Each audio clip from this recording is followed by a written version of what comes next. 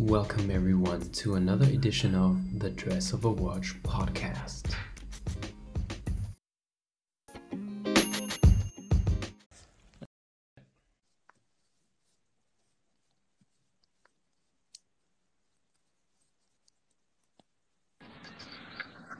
Hi.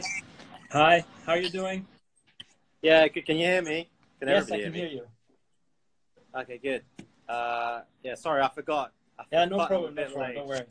I was having shisha with my friends. Okay, no problem. Thank you for doing this and agreeing to do it. Very nice of you. Um, so Right, it's okay. very good. You're, Yeah. thank you for doing this, and thank you for having me on. Yeah, my pleasure, So, so I'm doing this show to open up a platform for like-minded enthusiasts and to share a bit the passion around watches right now during this special situation. Um, and as I have a little background in Asia, I actually grew up in Hong Kong. Okay.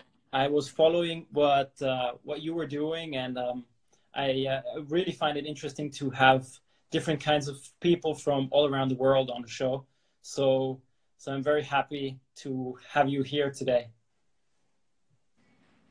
Thank you. I You're mean, welcome. I'm happy to share. I think I share the same philosophy as you. You know, what I've done really has just grown from my passion for watches. And it's been an amazing journey that I'm happy to share with all your guests today. Thank you very much. So how did you actually get into watches? So it's nothing really like glamorous. Basically, I'd like done cars, or I had a nice car. I got my first home, and then I started looking at like basically improving my lifestyle. So eating finer dining, and then menswear and bespoke suits, all this kind of stuff. And then shoes, and inevitably you're going to end up on a watch, right? Yeah. And it's just so deep. There's just so much to know that once you start reading, you get enticed in. And I had a colleague at the time. He one day took me out for dinner, and he bought a new watch, and it was the Rolex Datejust, and it was a vintage model. And he was showing me this watch, which I had nothing, I knew nothing about. And I remember thinking, like, oh yeah, he spent like over £2,000. I think it's £2,500 on this watch, which for me is like a lot. I was thinking that's a lot of money, man, to put down on a watch, right? I mean, what makes this so worth it? And then that's what really forced me to read, because I didn't like the fact that I didn't appreciate something, or there must be something to this that I don't get. Because even when you go like bespoke suits can be expensive, but still not the level of watches. No, definitely not. Right. So I just wanted to educate myself, and then I started reading about his model, and then other models, the brand stories, the brand's flagship stores. So that's how I got into watches. And my first watch was an Omega Seamaster Professional, which was the Pierce Brosnan 007 one. And I had done a lot of research. I'd done like 6 months of research for my first purchase. And I still remember it was in the town next to me, and I found the seller on eBay, and I was checking everything, box papers, reading everything about the fakes, everything. And then I think probably most people listening will realize when you commit a large, like at the time it's a large amount of money, right? Yeah. You really want to make sure. And it's a big barrier on spending X amount of money on something. And then, I think you get it when you spend over £10,000 and £30,000. It's a mental barrier. Oh yeah, I'm putting £30,000 to buy a watch here, Yeah. Yeah. So yeah. So I had that mental barrier, but then I overcame it, and then yeah, I got the watch. Cool. Do you still have it? No, I don't have it You because sold, you I sold it traded again. it in to get. I sold it to because it wasn't getting any wrist time. Yeah. So as I kept it for a long time, and then as I started to meet more collectors, and I was learning more, I naturally wanted to upgrade, and then or just try something new. And so because it wasn't getting any wrist time, I shifted it out, and then put the money to something else and got something else. Cool. Very cool. Yeah. And are you like, do you combine some emotional value with your watches? Like, I know some people they buy a watch because they've had a success or something, and other people they buy the watch to appreciate the look, to wear it, and then at some point to upgrade or trade it in. Yeah, because I think you can buy a lot of watches, Yeah. right? And first of all, there are many types of different collectors out there, and however they want to have their collecting journey is totally fine, and I totally respect that. But there are collectors that are simply hoarders. They just buy. Some buy very, very expensive pieces and buy. Some, I'm not one of those collectors. So I bought like my second watch after that for Christmas as a Christmas present to me. I think it was my 30th birthday. Yeah, it was my 30th birthday. And then after that, I try and limit to about one piece a year. Mm-hmm. And then try and isolate it to something special. So Yeah. it kind of like makes buyer's regret a lot less. Yeah. Because you'll be thinking about the watch for a lot longer. Because I always think if you're still thinking about this watch 3 months down the line, you must actually quite like it. Yeah. If you watched all the YouTube videos on it, read all the blogs on this model, Yeah. you know everything about it, then you probably really want it. Yeah. And I think, it's more significant if you have a milestone in your life and then you tie it in with that and you kind of reward yourself. I think these things we kind of do to ourselves and give that moment in your life a bit more meaning. So yeah, I'm probably one of those, because I also, have some pieces that were handed down to me, that are very important to me. So, I would never let those go. Yeah. That's cool. I really like that. I do the same, or very, very similar. I usually tie the watch to a special event or some emotional value for me. To like, for example, I just finished, or last year I finished my studies, and then I wanted to buy this watch, but I never found it, and I still haven't found it, so the right one. But it will definitely be this piece that will remind me of this situation and this achievement, basically. Yeah, I think, like I said, you can buy so many watches, and then you like them at the time, and they sit on the side, and you don't wear them. It's a shame. Yeah. So I don't feel bad about selling my first watch at all. I actually held on to it for a long time, and it was not getting any wrist time, I think. Yeah. And I just thought, this is a waste of money. Yeah. And it was a watch I bought myself, and it's not like a particularly rare watch or anything. There's so many of them. So if you hold, even when you get rid of pieces, if you hold on to it until you really, really know you want to get rid of it, then you probably don't get too heartbroken. Yeah, that's true. That's true. That's true. I've actually never sold a piece yet, but I've been in a couple of situations where I thought maybe I'd like to sell this piece, and but I haven't actually sold one yet. So we'll see. Well, there's another reason as well, because I wanted to. For me, I want to experience many aspects of watch collecting and the watch industry, and selling and getting rid of a piece is an experience that I had never had before. Yeah. So I wanted to experience how difficult is it to get rid of this piece. What is the process when we're buying? We did the research, like I said, with the YouTube, with the blogs and everything. but what actually do you do when you want to sell the watch? Because I want to understand how collectors think, you know. So that's why I also did it. Yeah, it's a cool process. I definitely can learn from that. So it's very nice to have to share this experience, and for me it's also very helpful because with every person I talk, I gain more experience in this field, and I really enjoy that. And I also want to share that experience with others as well. Yeah, I'm very fortunate that I've met a lot of collectors, so I get to see a lot of pieces that, you know, I just used to see on the blogs, you know, like Grail pieces. So it definitely changes your perspective. Yeah. And you learn a lot more through the collectors. So just by talking, you know, you pick up a lot more. Yeah, which is always the value of a community. Definitely. So while we are on the topic of community, how did you get into creating the Shanghai Watch Gang actually?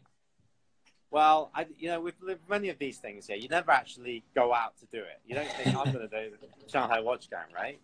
But then, basically, there were 3 of us in Shanghai who met up by opportune circumstances. It was really, really random, and it wasn't actually about watches. It was to sort out a problem, and through that, we actually ended up talking about watches and realizing that 3 of us really like watches. And then we opened a bottle of whiskey, and then we're just talking about watches the whole evening. And we thought, you know, wouldn't it be cool if we did this again, right? We didn't even think about more people. We said, what if we do this again? And then we did it again because it was so enjoyable very soon. And it was like somebody, you know, in that group, like Calvin and Austin, they brought like more people. And then just word of mouth spread, right? And clearly there was a niche that, you know, a need for such a thing where people wanted to actually meet. Because we live in a very, well, even more so now, a very virtual world with Instagram. And there's only so much you can do on Instagram. True. Eventually, you know, you meet a collector and you actually want to meet him. You want to feel the pieces. You want to hear his story. And you can only do so much on Instagram. So it's going like back to full circle and seeing, because I think watches are great, but we have to remember watches are just a piece of metal, right? True. We give them stories. We give them the soul. So it's people that are actually the most interesting part. So through that, I've been very fortunate to meet most of my very, very good friends now. You know how, you know, you see a guy wearing a particular piece, and you know, I'm going to click with this guy. Yeah, and there's no, I'm just totally going to click. So it's become a really good way to make friends everywhere in the world.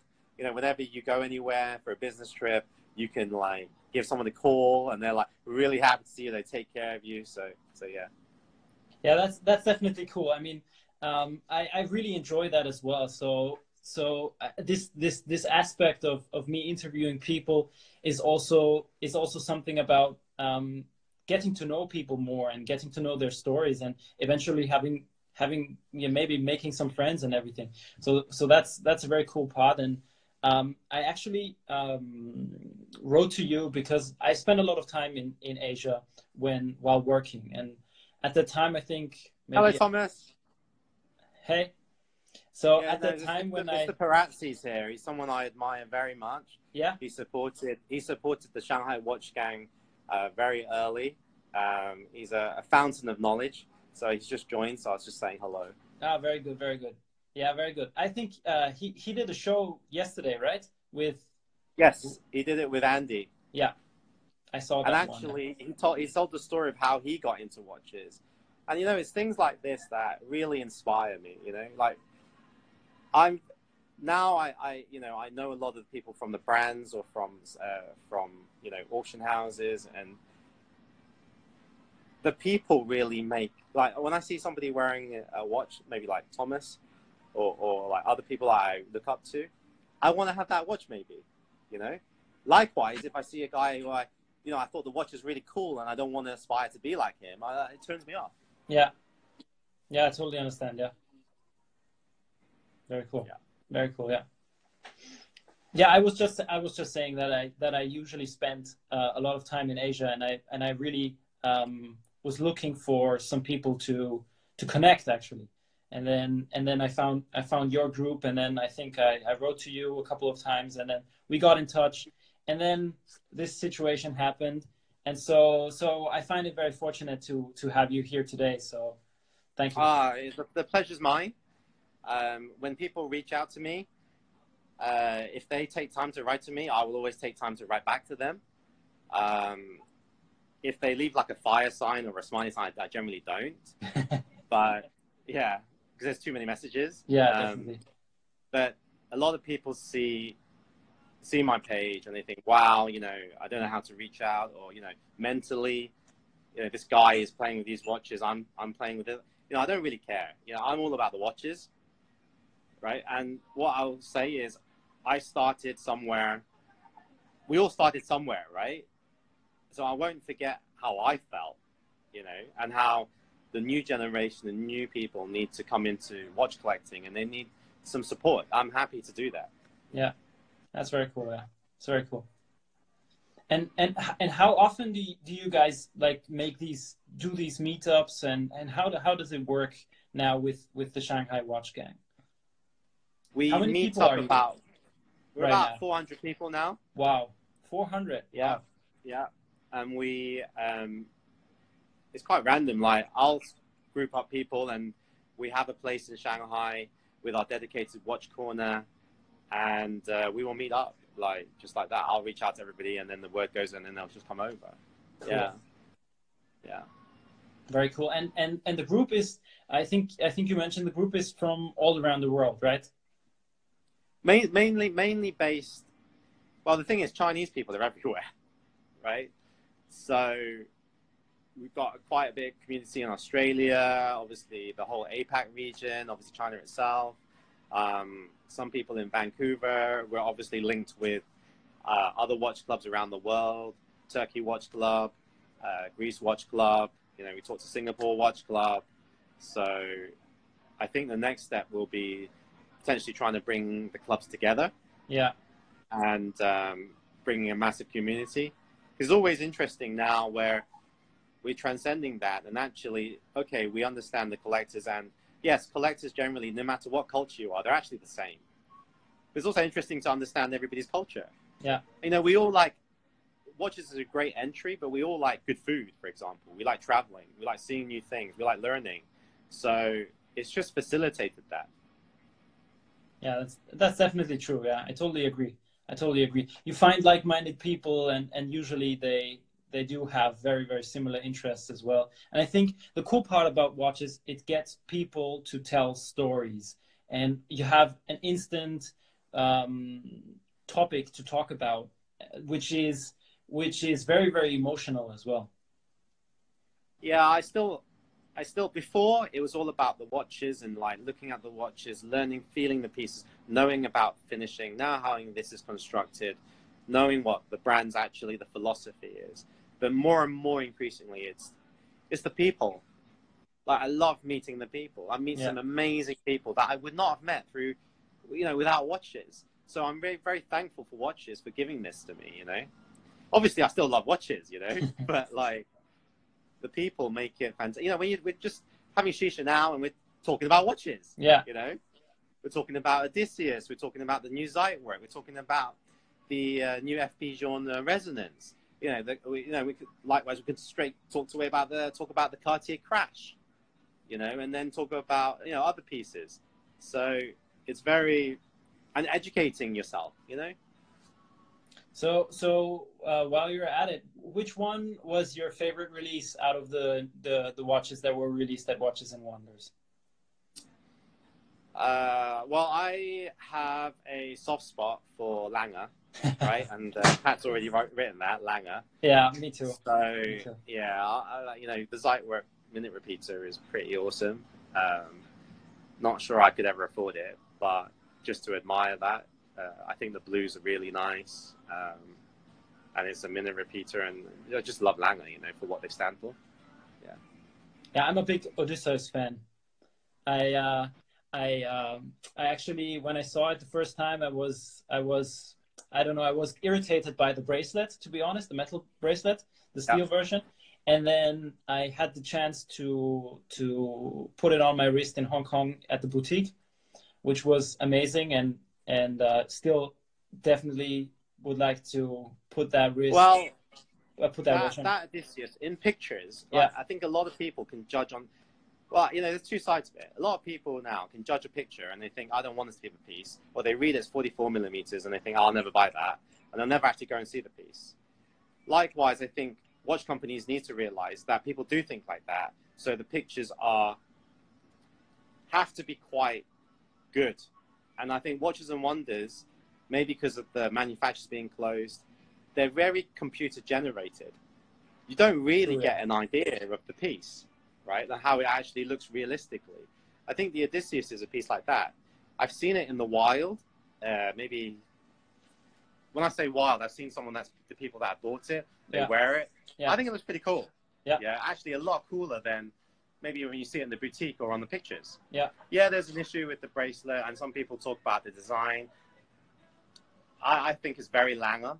But you can always put it off if you want to. You can put on something else if you like. I think with watches, right? If you don't believe in the watch, you can't put anything off, right? If you really like the watch and you feel really good about wearing it, you'll put it off.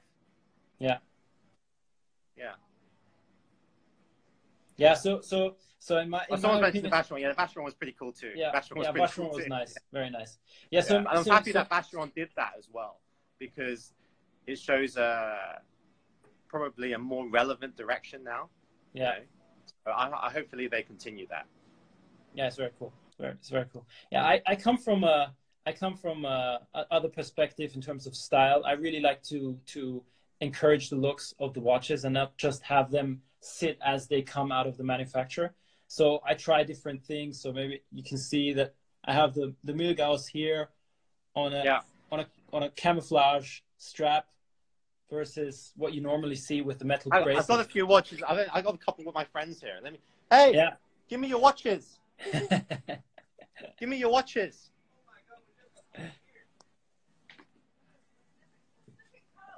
Huh?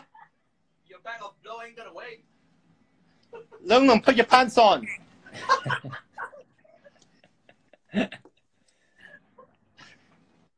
Right, so we've got like I can't. Is it clear? A bit, It's not focused, but it's okay. It's a Lang & Hain. Yeah.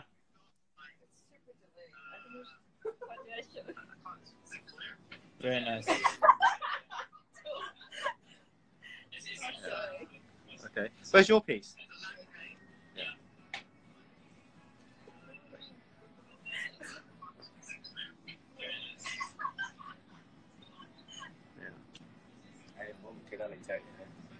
Yeah, so just to show you, so we've got this Langer, and then we've got the Lang & Hain. So these are my friends, and I've turned up today. Hey. But it's still a cool piece. Yeah, and this is what watch collecting's about, right? Yeah. Like, you know, you can come up with anything and be accepted and stay humble and learn things, right? Yeah, definitely true. Definitely true. Yeah, perfect. Thank you very much, Daniel, for you're welcome. for doing this. It was a pleasure talking to you. I really enjoyed it. Yeah, you're very welcome. I'll do it anytime. If it's for the watch community, I'm always free. Very good. Maybe we can do it again sometime. Yeah. Will be Thank cool. you for taking the time out. Yeah. Thank you very much as well. Okay. Have a nice evening. Okay, you too. Thank you. Stay safe, everybody. Yeah, definitely stay safe, everyone. Thank you. Okay, bye-bye. Bye-bye.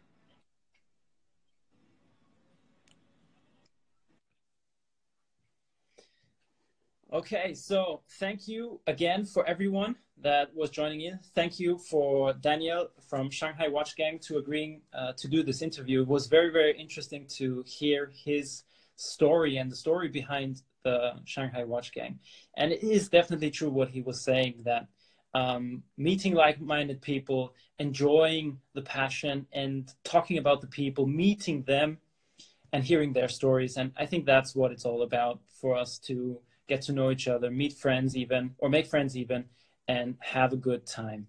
So in that sense, I wish you all a nice evening, and I hope you all stay safe. Thank you for watching. It's been a pleasure.